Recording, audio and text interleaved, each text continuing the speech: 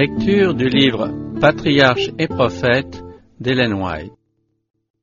Chapitre 28. L'idolâtrie au Sinaï. Israël souffrit bientôt de la longue absence de Moïse. On savait qu'accompagné de Josué, il avait fait l'ascension du Sinaï et qu'il était entré dans la sombre nuée entourant le sommet de la montagne. On la voyait même de temps en temps s'illuminer d'éclairs qui révélaient la présence de Dieu. Malgré cela, l'ennui fit place à l'inquiétude.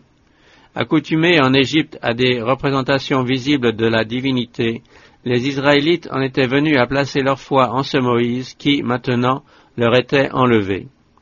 Les jours puis les semaines s'écoulaient sans qu'on le vît revenir. Bien que la nuée fût toujours visible, un grand nombre dans le camp s'imaginèrent que leur chef les avait abandonnés ou qu'il avait été consumé par le feu du ciel. Cette période d'attente leur donnait l'occasion de méditer sur la loi divine qu'ils avaient entendue et de se préparer à recevoir de nouvelles révélations. Le temps qui leur était accordé n'était pas trop long. S'ils l'avaient employé à obtenir une plus claire intelligence de la volonté de Dieu et à s'humilier devant lui, ils auraient été préservés de la tentation. Mais ils se laissèrent aller à l'insouciance pour en venir peu à peu à la turbulence et à la révolte.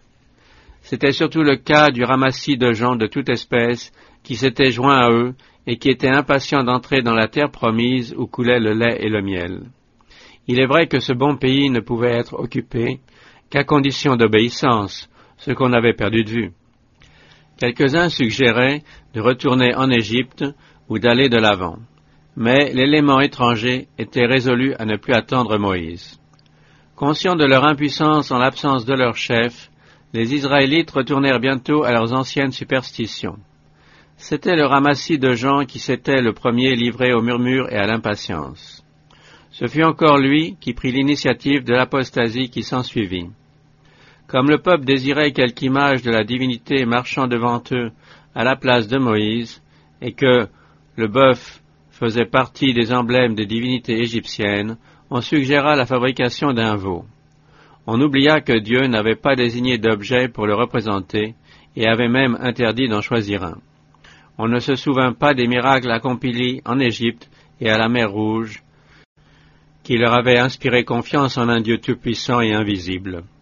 On oublia également qu'en réponse à leur demande d'un signe visible de sa présence, Dieu leur avait donné la colonne de nuée et de feu qui dirigeait les cohortes d'Israël, ainsi que les scènes glorieuses du Sinaï. Néanmoins, en face de cette même nuée, on pensait à retourner en Égypte, et cela sous la conduite d'un veau. En l'absence de Moïse, l'autorité judiciaire avait été confiée à Aaron. Une foule immense se rassembla autour de sa tente avec cette requête. « Allons, fais un Dieu qui marche à notre tête, car ce Moïse, cet homme qui nous a fait sortir du pays d'Égypte, nous ne savons ce qu'il est devenu. » À croire ces gens, la nuée qui les avait conduits jusqu'alors s'était définitivement arrêtée sur la montagne et ne les conduirait pas plus loin. À sa place, il leur fallait une image, et si, comme on le suggérait, ils retournaient en Égypte, cette image portée devant eux comme leur Dieu leur assurerait les bonnes grâces des Égyptiens. Une crise comme celle que traversait en ce moment Israël exigeait un homme ferme, décidé, animé d'un indomptable courage. Il fallait un homme qui plaçât l'honneur de Dieu au-dessus de la faveur populaire, de sa sécurité personnelle et de sa vie elle-même. Mais celui qui était en ce moment à la tête d'Israël ne possédait pas cette trempe. Aaron gourmanda faiblement la multitude, et sa timide irrésolution à ce moment critique ne fit que rendre la foule plus obstinée. Le tumulte dégénéra bientôt en émeute. Seul un petit nombre de gens resta fidèle au vrai Dieu.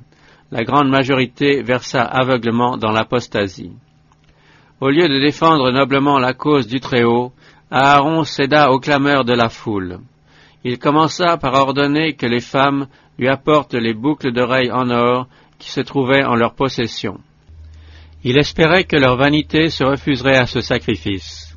Mais elles se dépouillèrent volontiers de ces ornements, et Aaron s'en servit pour fondre un veau imitant les dieux égyptiens. Le peuple s'écria, « Voilà, ô Israël, ton Dieu, qui t'a fait sortir du pays d'Égypte. » Aaron permit non seulement cette insulte à l'Éternel, mais voyant avec quelle satisfaction le dieu d'or était accueilli, il érigea un autel devant l'idole et fit cette proclamation: « Demain il y aura une fête en l'honneur de l'Éternel. » Des héros allaient par tout le camp de groupe en groupe et répétaient la convocation. Dès le lendemain, ils se levèrent de bon matin, ils offrirent des holocaustes et des actions de grâce. Le peuple s'assit pour manger et pour boire, puis ils se livrèrent à des réjouissances. Sous prétexte de célébrer une fête en l'honneur de l'Éternel, on se livra à la gloutonnerie et au dérèglement. N'est-il pas fréquent aujourd'hui de voir l'amour du plaisir se déguiser sous une forme de piété? La religion qui permet de se livrer à des penchants égoïstes et sensuels, tout en exigeant l'observation des formes du culte, n'est-elle pas de nos jours, comme au temps d'Israël, celle qui plaît à la multitude? Ne reste-t-il pas encore en haut lieu dans l'Église des Aaron complaisants qui cèdent aux esprits étrangers à la vraie piété et qui ainsi les encouragent dans la voie du péché? Quelques jours seulement s'étaient écoulés depuis que les Hébreux avaient conclu avec Dieu un pacte solennel par lequel ils lui promettaient foi et obéissance. Tout tremblant au pied de la montagne, ils avaient entendu cette parole: « Tu n'auras point d'autre Dieu devant ma face. » Et maintenant, alors que la gloire de Dieu couronnait encore le sommet du Sinaï, la congrégation reniait le Seigneur et rendait un culte à un faux Dieu. Ils firent un veau d'or au pied d'Horeb, et ils se prosternèrent devant une image de métal. Ils échangèrent le Dieu qui était leur gloire contre l'image d'un bœuf qui broute l'herbe. Comment manifester plus d'ingratitude, comment insulter plus outragement celui qui s'était révélé à eux comme un tendre père et un roi tout-puissant? Sur la montagne, Moïse fut mis au courant de ce qui se passait dans le camp. Il reçut l'ordre d'y retourner sans délai.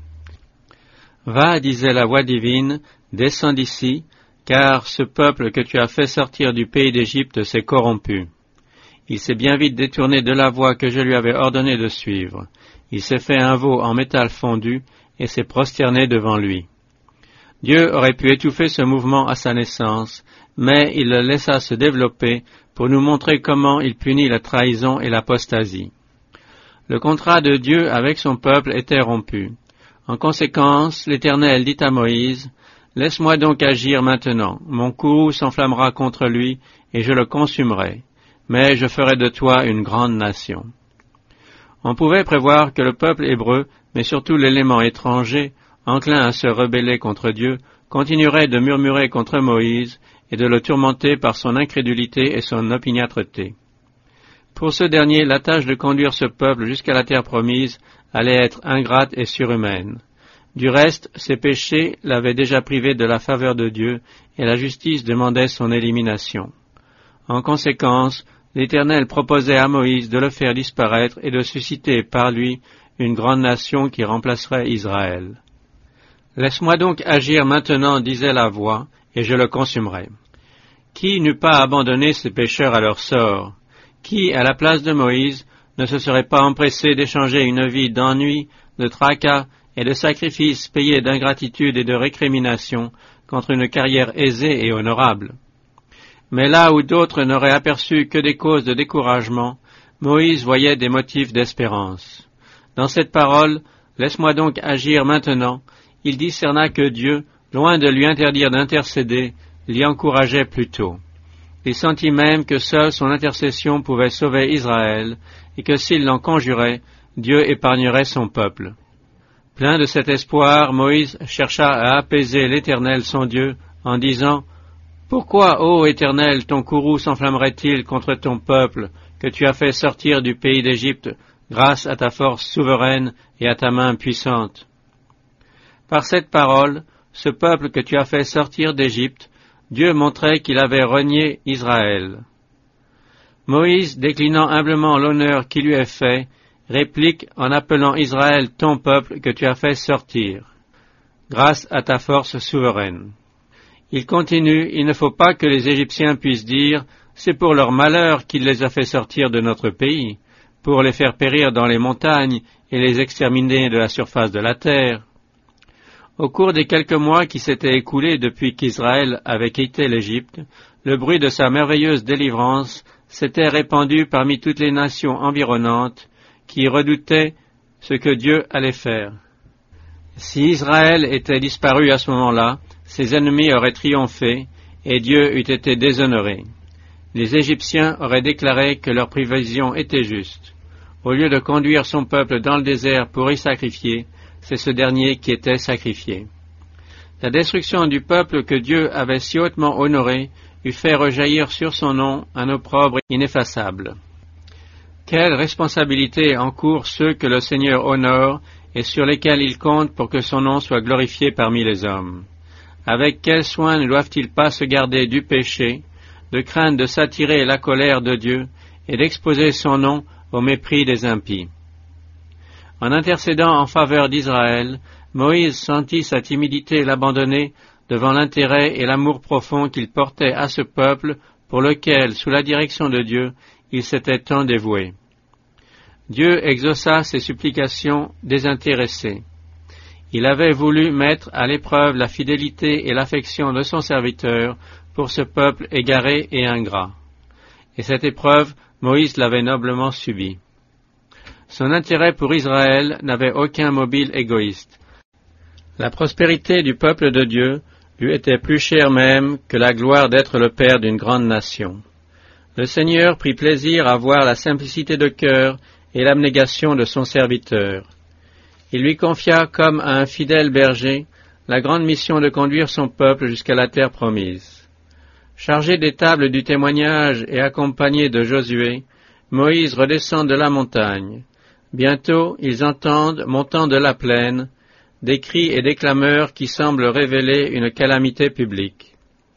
La première pensée de Josué, le guerrier, fut celle d'une attaque ennemie. Des cris de bataille retentissent dans le camp, s'écrie-t-il. Moïse comprend mieux ce qui se passe. Il ne s'agit pas de combat, mais d'une joie désordonnée. Ce n'est ni le bruit de cris de victoire, dit-il, ni le bruit de cris de défaite. J'entends un bruit de chant.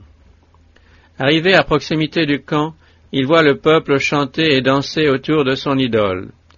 Combien cette saturnale païenne imitation des fêtes idolâtres ressemble peu à la calme solennité des cérémonies consacrées à l'honneur du vrai Dieu.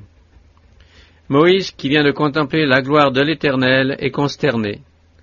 Bien qu'averti de ce qui se passe, il ne s'attend pas à cet affreux et dégradant spectacle. Au comble de l'indignation, et pour montrer l'horreur que lui inspire cette apostasie, il jette les 2 tables de pierre qui se brisent à ses pieds à la vue de la multitude. Ce geste indiquait que le peuple avait violé son alliance avec Dieu et que Dieu, de son côté, répudiait ses engagements. Moïse entre dans le camp et, passant au travers de la foule en liesse, saisit l'idole et la brûle. Puis il la réduit en poudre, jette cette poudre dans l'eau du torrent qui descend de la montagne et la fait boire au peuple pour lui démontrer ainsi l'impuissance totale du Dieu qu'il avait adoré. Il fait alors appeler son frère coupable et lui demande sévèrement « Que t'a fait ce peuple pour que tu te sois laissé entraîner à lui faire commettre un si grand péché ?» Aaron cherche à se disculper en racontant les clameurs des Israélites. « Que la colère de mon Seigneur ne s'enflamme pas, dit-il. Tu sais toi-même combien ce peuple est prompt à faire le mal. Ils m'ont dit, fais-nous un Dieu qui marche devant nous, car ce Moïse, cet homme qui nous a fait sortir du pays d'Égypte, nous ne savons ce qu'il est devenu. Je leur ai répondu, que ceux qui ont de l'or s'en dépouillent. Ils m'en ont apporté, je l'ai jeté au feu, et ce veau en est sorti. » Aaron voulait faire croire à Moïse qu'un miracle avait eu lieu, et que l'or jeté au feu s'était surnaturellement transformé en un veau. Mais ces excuses et ces équivoques ne servirent de rien. Il fut justement considéré comme le plus grand coupable. Le fait qu'il avait reçu de Dieu des honneurs qui le plaçaient bien au-dessus du peuple rendait son péché d'autant plus odieux. C'était Aaron, le saint de l'Éternel, qui avait fait l'idole et publié la fête. Celui qui avait été l'interprète de Moïse et dont Dieu avait dit « Je sais qu'il parlera très bien », n'avait pas mis le moindre obstacle au projet sacrilège des idolâtres. Celui par le moyen de qui Dieu avait frappé de ses jugements les Égyptiens et leurs dieux, avait écouté sans s'émouvoir cette proclamation faite en présence de l'image de fonte. Voilà, ô Israël, ton Dieu qui t'a fait sortir du pays d'Égypte. L'homme qui avait accompagné Moïse sur le sommet de la montagne et contemplé la gloire incomparable de l'Éternel avait assimilé cette gloire à l'image d'un veau. En un mot, c'était celui à qui Dieu avait confié, en l'absence de Moïse, le gouvernement de son peuple, qui sanctionna son apostasie. S'il avait eu le courage de défendre les droits divins sans égard aux conséquences, il aurait empêché cette apostasie. En restant inébranlablement fidèle, en rappelant au peuple les foudres du Sinaï, son alliance avec Dieu et sa promesse de garder sa loi, le mal aurait été conjuré. Mais la facilité qu'Aaron avait apportée à accéder aux désirs du peuple, la calme assurance avec laquelle il s'était soumis à ses volontés, avait encouragé la foule à aller plus loin dans le péché qu'elle ne se l'était proposé. Aussi Dieu était-il tellement irrité contre Aaron qu'il voulait le faire périr. Ce ne fut que grâce à la fervente intercession de Moïse que sa vie fut épargnée. Il ne rentra dans la faveur de Dieu qu'après s'être repenti et humilié. Les regards courroucés de Moïse en rentrant au camp, ses paroles sévères et l'indignation qu'il manifesta en brisant les tables de la loi formaient un contraste frappant avec les paroles doucereuses et la débonnaire-té indulgente de son frère. Aussi la sympathie du peuple était-elle acquise à Aaron, dont on admirait l'aménité et la tolérance, et à qui on pardonnait volontiers d'avoir jeté sur la foule la responsabilité de sa faiblesse. Son caractère faible et complaisant l'avait aveuglé sur l'énormité du péché qu'il sanctionnait. Sa complicité à cette occasion coûta la vie à des milliers de personnes. Quelle différence entre sa conduite et celle de Moïse, qui, tout en défendant courageusement les droits de Dieu, montrait que le bonheur d'Israël lui tenait plus à cœur que sa prospérité personnelle, son honneur ou sa vie. De tous les péchés que le Seigneur punira un jour, il n'en est pas de plus grave à ses yeux que celui qui consiste à encourager le mal chez son prochain.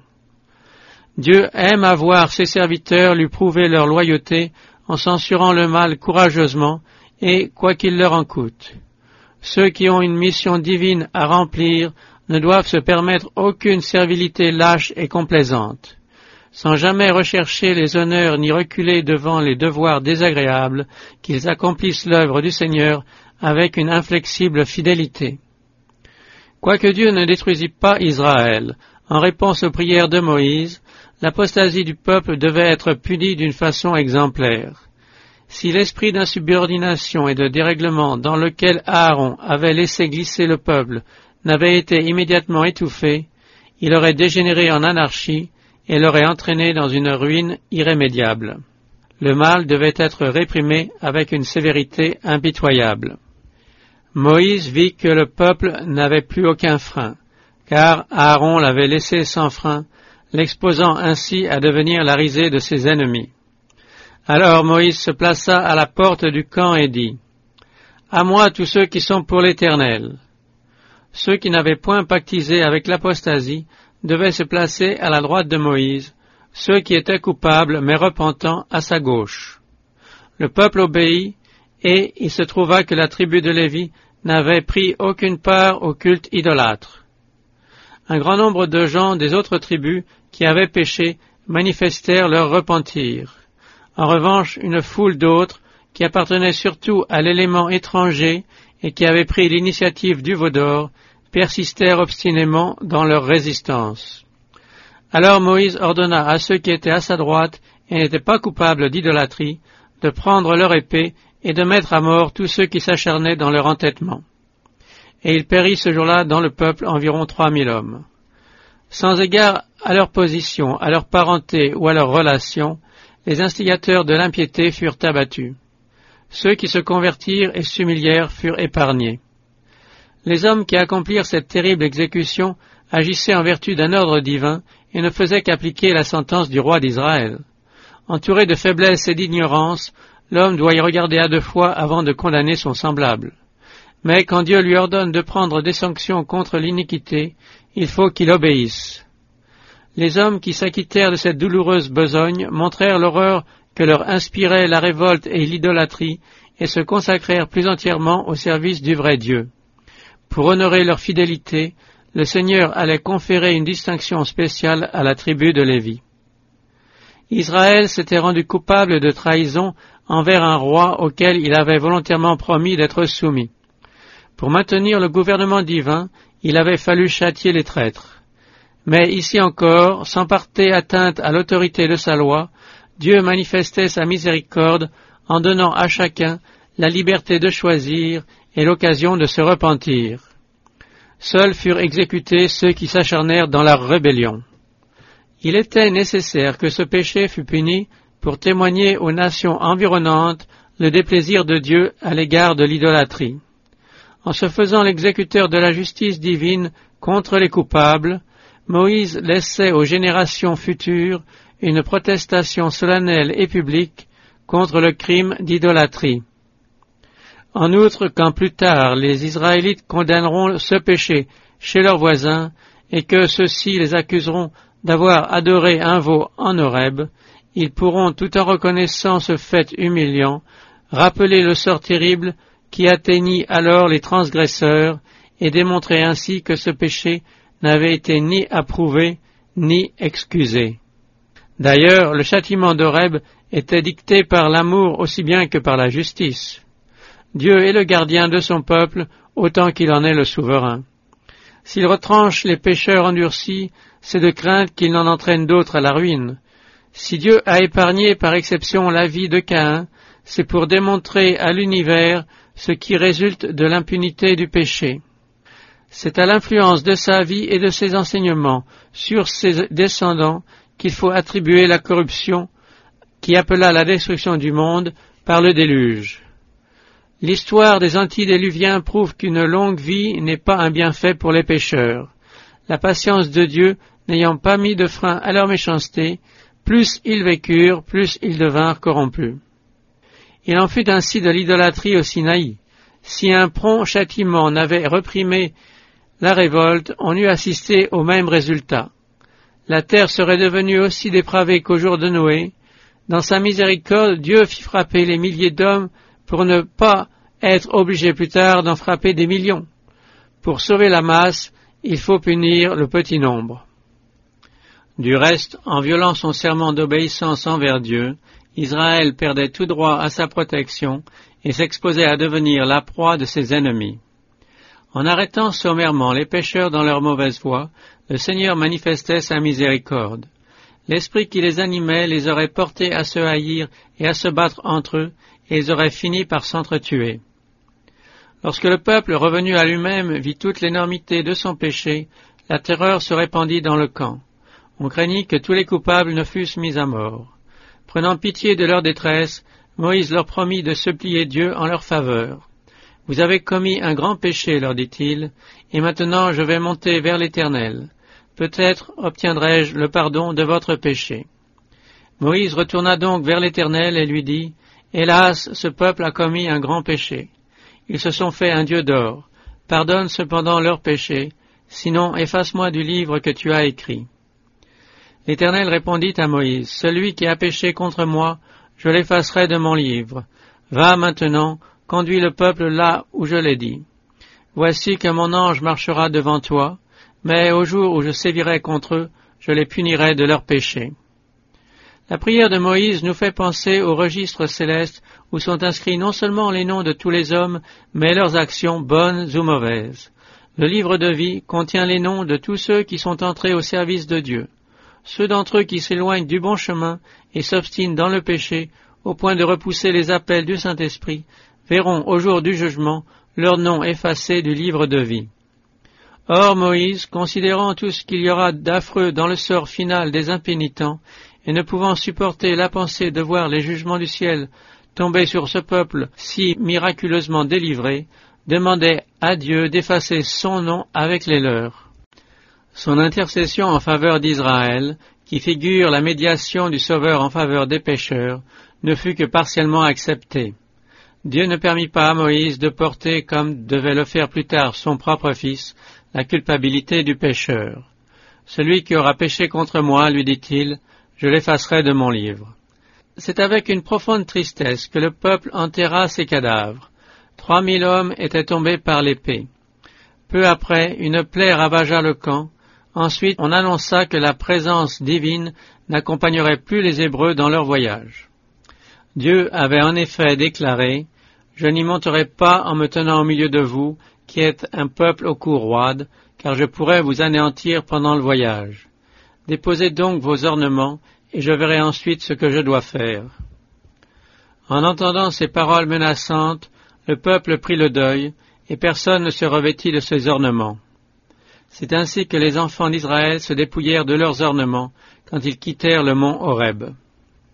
Par ordre divin, la tente qui avait servi de lieu de culte temporaire fut dressée hors du camp lors de l'enceinte, ce qui prouvait une fois de plus que Dieu leur avait retiré sa présence. Il allait se révéler à Moïse, mais non plus à un tel peuple. Cette punition fut extrêmement douloureuse à la multitude bourrelée de remords, qui vit là un présage d'une plus grande calamité. L'Éternel, se disait-on, n'a-t-il pas séparé Moïse du camp afin de nous détruire complètement? Ils furent bientôt rassurés. Moïse prit la tente et il la dressa hors du camp, et il l'appela la tente d'assignation ou de rendez-vous. Tous ceux qui étaient véritablement contrits et désireux de revenir au Seigneur furent invités à s'y rendre pour y confesser leurs péchés et implorer sa miséricorde. Quand ils retournèrent à leur tente, Moïse y pénétra à son tour comme intercesseur, tandis que le peuple, en proie à une émotion poignante, observait si Dieu ne donnerait pas quelques signes de faveur, leur assurant qu'il ne serait pas entièrement consumé. Et il arriva que, comme Moïse entrait dans la tente, la colonne de nuée descendit et se mit à l'entrée de la tente, et l'Éternel parla avec Moïse. Et tout le peuple vit la colonne de nuée se tenant à l'entrée de la tente, et tout le peuple se leva et se prosternèrent, chacun à l'entrée de sa tente, le visage inondé de larmes de joie.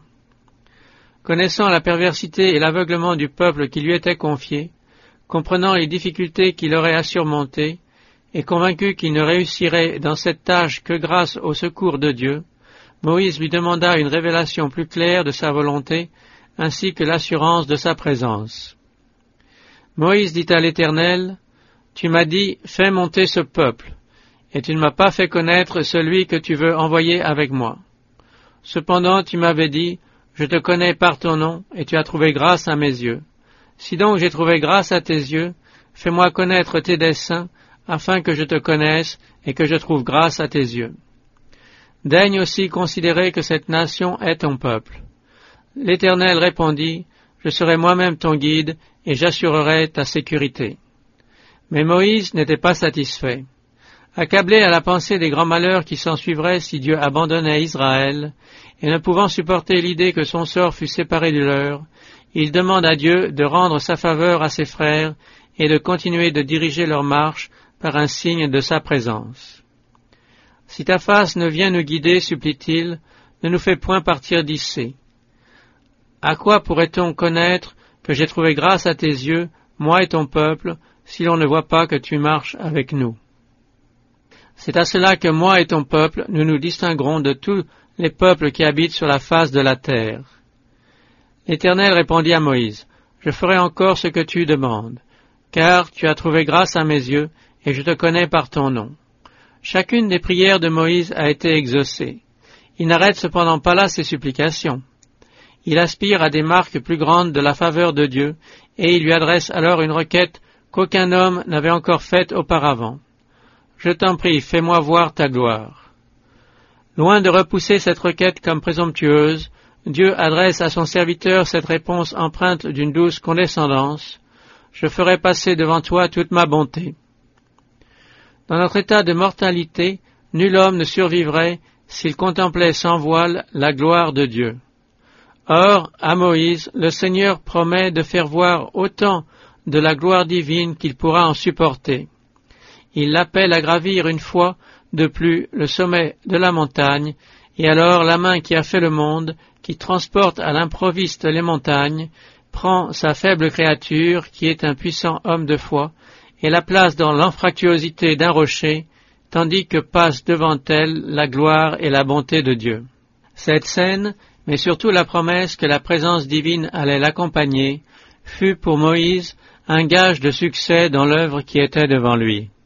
Il comprit qu'aucune grandeur humaine, qu'aucun talent, qu'aucune science ne peut tenir lieu dans la vie de l'homme de la réelle présence de Dieu. Aussi apprécia-t-il cette grâce comme infiniment supérieure à toute la science de l'Égypte, comme à toutes ses capacités d'homme d'État et d'homme de guerre. Pour le pécheur impénitent, c'est une chose terrible que de tomber entre les mains du Dieu vivant. Et cependant, Moïse, seul en présence de l'Éternel, n'éprouvait aucune crainte, car son âme était à l'unisson avec la volonté de son Créateur. Si j'avais eu dans le cœur quelque intention coupable, le Seigneur ne m'aurait point exaucé, dit le psalmiste.